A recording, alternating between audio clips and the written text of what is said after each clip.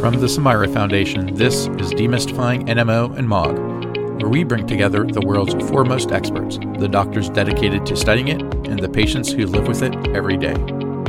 With support from Genentech. Hi, everyone. This is Chelsea Judge. I'm excited to be back on Demystifying NMO Season 3. Today, I'm really excited to talk about the topic of health literacy. This is so important. And I'm joined by Brian Dawson, MLIS. If you don't know what those acronyms stand for, it's a Master in Library and Information Services. And who better than a librarian who specializes in information and organization to talk about health literacy and how to navigate it. So, Brian, I'm really happy to talk with you on this really important topic today. Thank you. I'm excited to be here. Great. So first things first, why should I talk about this as well? So my background, PhD immunology, and I'm very passionate about finding objective truth in everything and how to navigate that and applying critical thinking skills. I'm also super passionate having a brother with NMO. And Brian, you obviously are personally passionate about this topic as well. So when you think of health literacy, what does that even mean? What is the definition of it? It's one of those things. If I wasn't a librarian, I don't know how I would think about it. If I would think about it, if I would even know what it is. But as someone who has a career in information sciences, it's really a pretty complex issue. So when I think of health literacy, the basic definition of it is essentially the ability to get to and access, process, and understand basic information about health, and being able to take that information to make the appropriate health decisions for yourself or someone that you're advocating for. And so there's a couple different kinds. So the first one, and the one most people think about, is just personal health literacy. Mm-hmm. It's really a lot more than just reading. There's different skills that go into it, and you need varying levels of some proficiency, being able to read and understand basic information. Math skills become important, especially when you're talking about medications and things like that. Basic knowledge of biology. Another one that is kind of more of a modern issue is really media literacy and being able to understand and communicate and use different formats, whether it's print materials or video or getting onto the internet, which ties into your digital literacy. Just being able to access the internet, being able to use a computer and things of that nature. And then there's that cultural and language aspect of it. You're dealing with diverse populations when you go to the hospital, people from all over the world, and they bring with them their own influences of culture as well as your own. And so it all comes together, and those are the things that we use to start to make decisions about many things, including your healthcare. And so that's the basics of health literacy in terms of what it is and how I see it. Thank you. I think that was really well said. And I think it's really important you added all in the degrees or the layers of health literacy, right? When you hear the word literacy, you probably just think reading, but you emphasize, no, it's so much more than just reading. And I think that that's really important. So another big thing that I think that you pointed out, again, all the different forms or like layers that are involved within health literacy, including media. And I expect like social media is another huge player in that, and how you discern what's true and what's not. So I think we're already getting into the heart of why is health literacy important? I think, intuitively, right, your ability to discern what's quality information, what is true, what is important, to apply critical thinking skills, to use your background knowledge as you emphasized, and then to apply it to your health or your loved one's health. I mean, that feels intuitively very important, but what are your more thoughts on that? Yeah, that's exactly right. When you're talking about the impact that health literacy can have on you, the internet's really made the world a lot smaller. And increased our ability to be able to kind of share and access information. And it's given us the ability to really find small enclaves of populations of people that are like me or like you. People talk about being able to find their tribe. And that's one of the blessings, and also to a degree, one of the curses of the internet and having access to so much information. So people with rare diseases, they really have a chance to better understand health issues that affect them, but also their entire community. Because for someone with a rare disease, community becomes so important. It's really critical having those people who understand the exact challenges that you're going through. And we know that there are factors that kind of impact a person's literacy skills. You're looking at a person's education. I mentioned a little bit about, the digital divide and their ability to access information in the digital world, the socioeconomic class, language barriers. These are all things that kind of add into it. And when we look at some of the problems, we can see some really sobering numbers. So like I pulled some statistics on it, just looking at people's information behaviors. And most of this comes from some Pew research. So it is very well vetted and analyzed and just solid information. But 72% of adults who use the internet have searched for information about health issues, specific diseases and treatments. That was like the number one subject within the realm of health searches, health information searches. 8 out of 10 of those start with a general search engine. And when you consider that when you do a Google search or a Yahoo search or whatever search engine you're using, you're seeing results based on algorithms that are influenced by a number of factors that can be manipulated or just bought. You can buy your way up to being at the top of search results. It happens all the time. It's an accepted business practice. And oftentimes we don't necessarily think about that.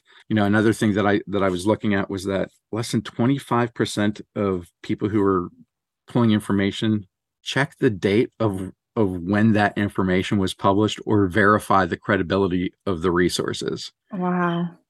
Yeah, it's really kind of stunning when you think about it.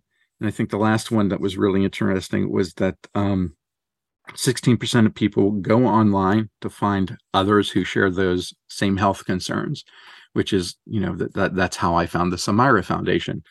So that one really kind of hit home to me. And I was surprised that it was as low as it was at 16%.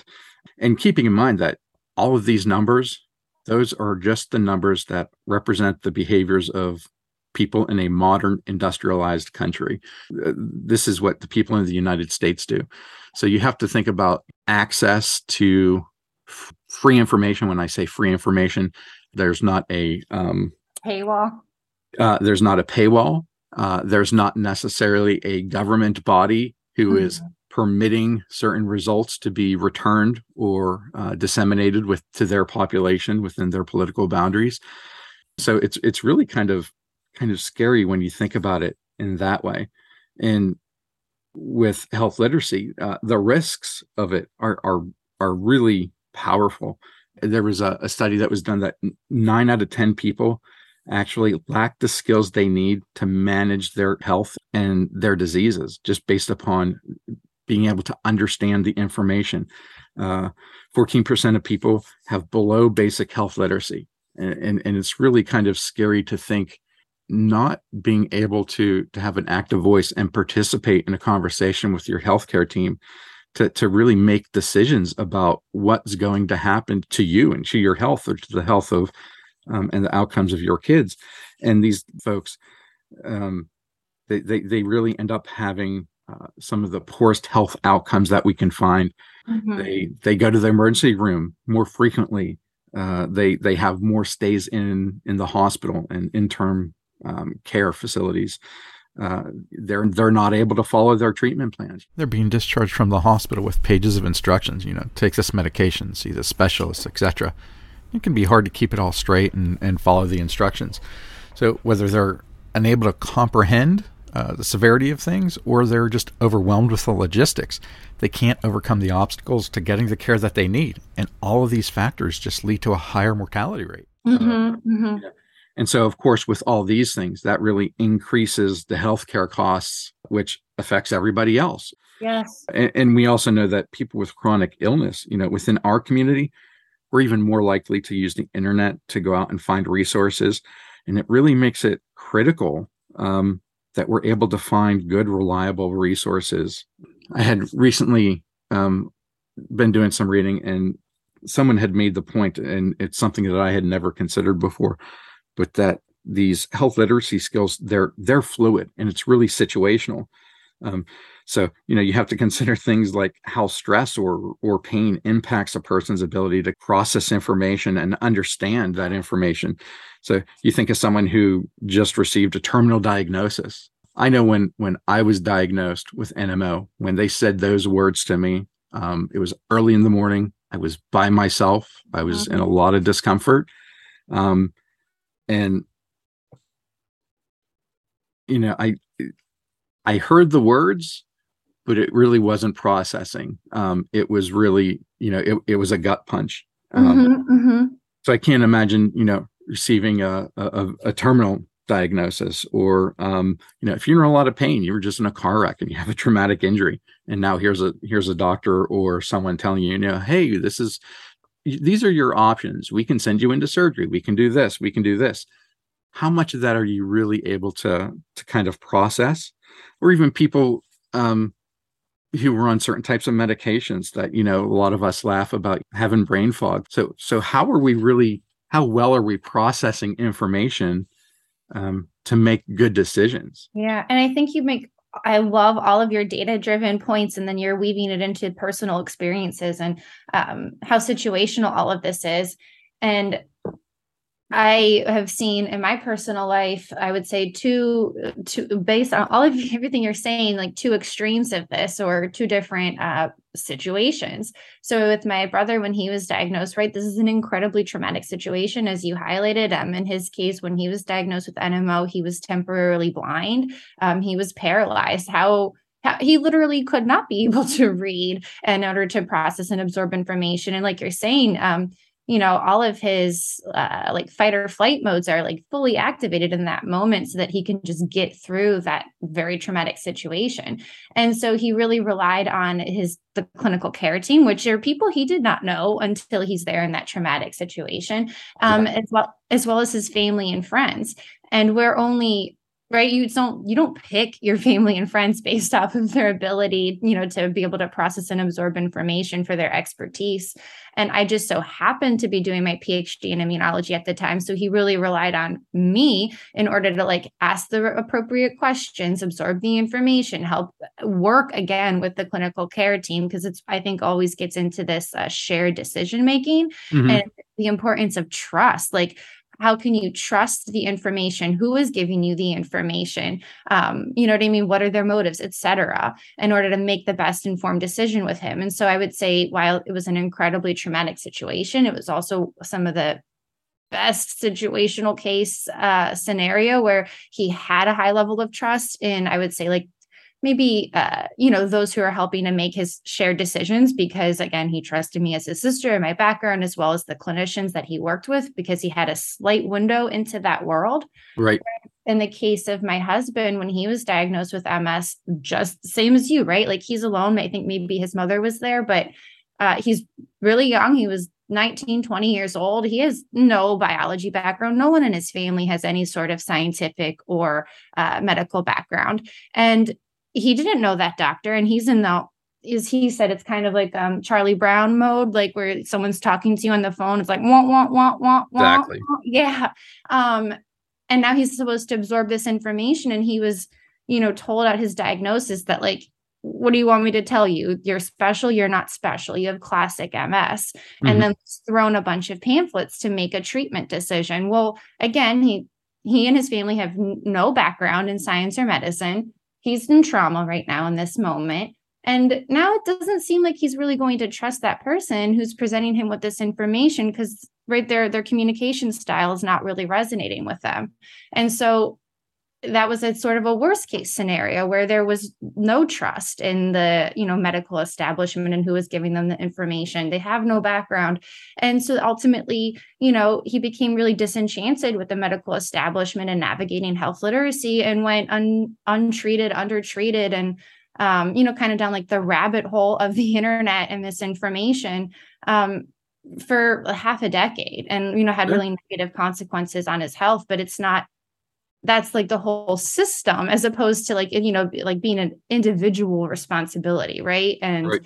yeah, it's just the data you highlighted, all of the data, and then here are the really real personal consequences of that. Yep. Yeah. It's kind of gets into the topic of, so what are we supposed to do? And initially on the consumer side, so to say, on the patient side, there was an initiative a few years ago, and they kind of came up with I think it's 3 questions that a patient or a caregiver or a patient advocate can ask to build some clarity and build some dialogue with the care team. So the first question is straight out, just what is my main problem? This way there's no kind of dancing around, or let's state what the problem is right up front. The second question is, what do I need to do? So specifically, lay it out for me. Let me know exactly what I need to do and help me understand. And the third question is, why is it important for me to do this? They may be throwing out 3 or 4 treatment plans or options and saying, okay, pick which one. Like you were saying, hey, these are your choices. What do you want to do here? So it's important for someone, for that care provider, that doctor, to be like, okay, this is what you have. These are the things that you are personally going to have to do as the patient or as the caregiver. And this is why it's important that we do those things. And it should be we do those things, because it really needs to be a team effort. It's not strictly on the doctor. The doctor's going to do that, yeah. The doctor's going to do their part and the best that they can. But it's also on the patient that you're going to have to make sure that you're taking your medication regularly. You're keeping your appointments. You're going for the tests that the doctor wants to see and things like that, which can be very difficult. I mean, that's a whole nother thing. But the patient and the patient care team needs to. I think what I'm hearing is advocate for themselves, right? Like it's exactly. you're taking an active role in your health journey. Exactly. And so the other side of that is the healthcare provider, and that's where the other type of health literacy comes in, and the organizational side of it. Personally, I think it's important for the healthcare provider. They are really going to carry a lot of responsibility in communicating that and what needs to get done. So, for example, like the average adult reads on like an 8th grade level, but yet most medical information that's put out for general public consumption is written on a college level. So, wow. I mean, right there's such a major disconnect in how we are doing things. We need to meet people where they are and also apply it in a compassionate way. And it seems like that's overall not being implemented. Exactly. And for provider and organizations, I mean, there's a number of resources out there to help them provide information that's more consumable for the patient, for the lay person.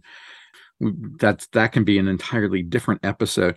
Some of the quick things is using like the bluff model of things. Bottom line up front, get the information that's really critical, important early into the conversation. Once you hear that news, you start to get lost in yourself. Right. And I can see then, I mean, it's making it even I think it make even more sense to me, where if you have a person who has limited, background or education on like a health, medicine, science level, and they're in a traumatic moment, and then information is not being explained to them at their level, and then they go on the internet and there's like, it's misinformation, but it's explained relatively simply and it feels intuitive. And you have that Dunning-Kruger effect, right? Which is that people who have limited knowledge or in a specific topic, they overestimate what they know, right? They learn a little bit and think that they quote know everything or know a lot. And so if you apply that effect to, okay, like the actual good quality information is not resonating, it's too over their heads. And then at the same time, this misinformation is explaining it to them in a simple way, then I see how people go down these rabbit holes, and we have to have compassion for that. The organizational health literacy needs to come in and intervene and do its part. Yeah, absolutely. It's interesting. I had just finished reading Invisible Kingdom by Roark. Fantastic book. And she talks about her journey towards finding a diagnosis. And she's very upfront about it was such a challenge to find answers. And she talks about how a lot of people with chronic illness and rare diseases kind of they're looking for answers. And so when you're not finding those, you just keep digging and digging and going further and kind of pushing the edge of what you know and what you understand. And a lot of people do transition from traditional medicine to alternative medicine, which isn't necessarily a bad thing at all. Right. And I think that we should, have another whole topic on what is that word, what is alternative or what is integrative or complementary. Exactly. Yeah. So that's a There's perfect so much example to talk about on this. How do we, the overall, chronic illness community or anyone trying to take a more informed, active role in their healthcare, navigate what is quality information from misinformation? Right. I always like to use the acronym CRAP. It's kind of an older one with information literacy. And so when you're evaluating something, CRAP: currency, relevancy, authority, accuracy, and purpose. So basically, if you find a resource, when was it published? The last thing you want is like your orthopedic surgeon's most recent reference book to be like Civil War battlefield surgery. How much what is this really the latest research and information that's out there? The relevancy, is this specific to you? Is it kind of tangential? How accurate is the information? How do you know if it's accurate? There are things that you can start to look at. So where's the information coming from? Like, who wrote it? Mm-hmm. Do they have professional or educational experience to be able to talk? Do they have the authority to talk on this subject? Exactly. Like, I can talk about the immune system, but you don't want me to talk about physics or even plumbing, right? Yeah, exactly. And we see it a lot on social media. Is that person who's giving this information, are they respected overall by their peers? I think says a lot. Yeah, absolutely. Absolutely. When you're looking at the quality of the information, does it come across as fear mongering? Yes. You know, that's always a big one for me. Or they make, really grand, sweeping, dramatic statements. With a website, go to the about page and start reading. Who is this person? Is there a name there? I know that always drives me crazy. I'll go to find information. I can't even find. Are they using a bunch of stock photos? And are they selling something? Are they connected to someone who's selling something? Or, well, you know what I mean? Like, is there anything, quote, in it for them other than just like altruism of like getting this information out there? Are they, like you said, fear? Are they confirming a particular ideology or worldview? Are they confirming a bias, right? Like Exactly. all of these things. Exactly. And then if they're sharing information that's not consistent with like the overall consensus on a topic, like the, quote unquote expert consensus, like why? Is it situational? Is it context dependent? Or again, are they trying to sell you fear or a particular ideology? One of the important things I always look for, like people mention statistics and everything, but is it peer reviewed? Have other people within that industry kind of taken the time to read over this and be like, hey, this is really plausible and this makes a lot of sense. And how are others looking at it, and who are experts within that field? How are they receiving that information? And when, you do find something that kind of goes against the consensus, which I think is really relevant right now. And, during the pandemic, there's been a lot of information. And for one, it's important to understand that the very nature of science itself is kind of following a process of discovery and realizing that it evolves. Scientists, we might have been wrong, or again, not wrong, but like, again, it's very context or situational. Exactly. Researchers, they're always refining their processes. They're asking better questions that lead them down to the next discovery. And if you're not in that world or in that field, it can seem very confusing, or it is inherently confusing. It's complex, or you think like, oh, well, they're just changing their mind. I can't trust you. But it's like you saying, it's the method, it's the approach. Exactly. And so when you start seeing those things, you have to have a little bit of critical thinking skills. And does it seem remotely plausible? Are there studies that back it up? How big was the study? Did it involve people? Was it animal based, or was it just a computer model? These are all things that kind of go into looking at good information, especially something that is kind of bucking the system. How long was the study? How was the study composed? It's all really, really important information to And then kind of give you a better sense of things. And once again, I'm hoping that you have someone or a community that you can trust if this, you know what I mean, to talk this out, or if there's little information on a topic, right? In the case of NMO and rare disease, that's all the time. Exactly.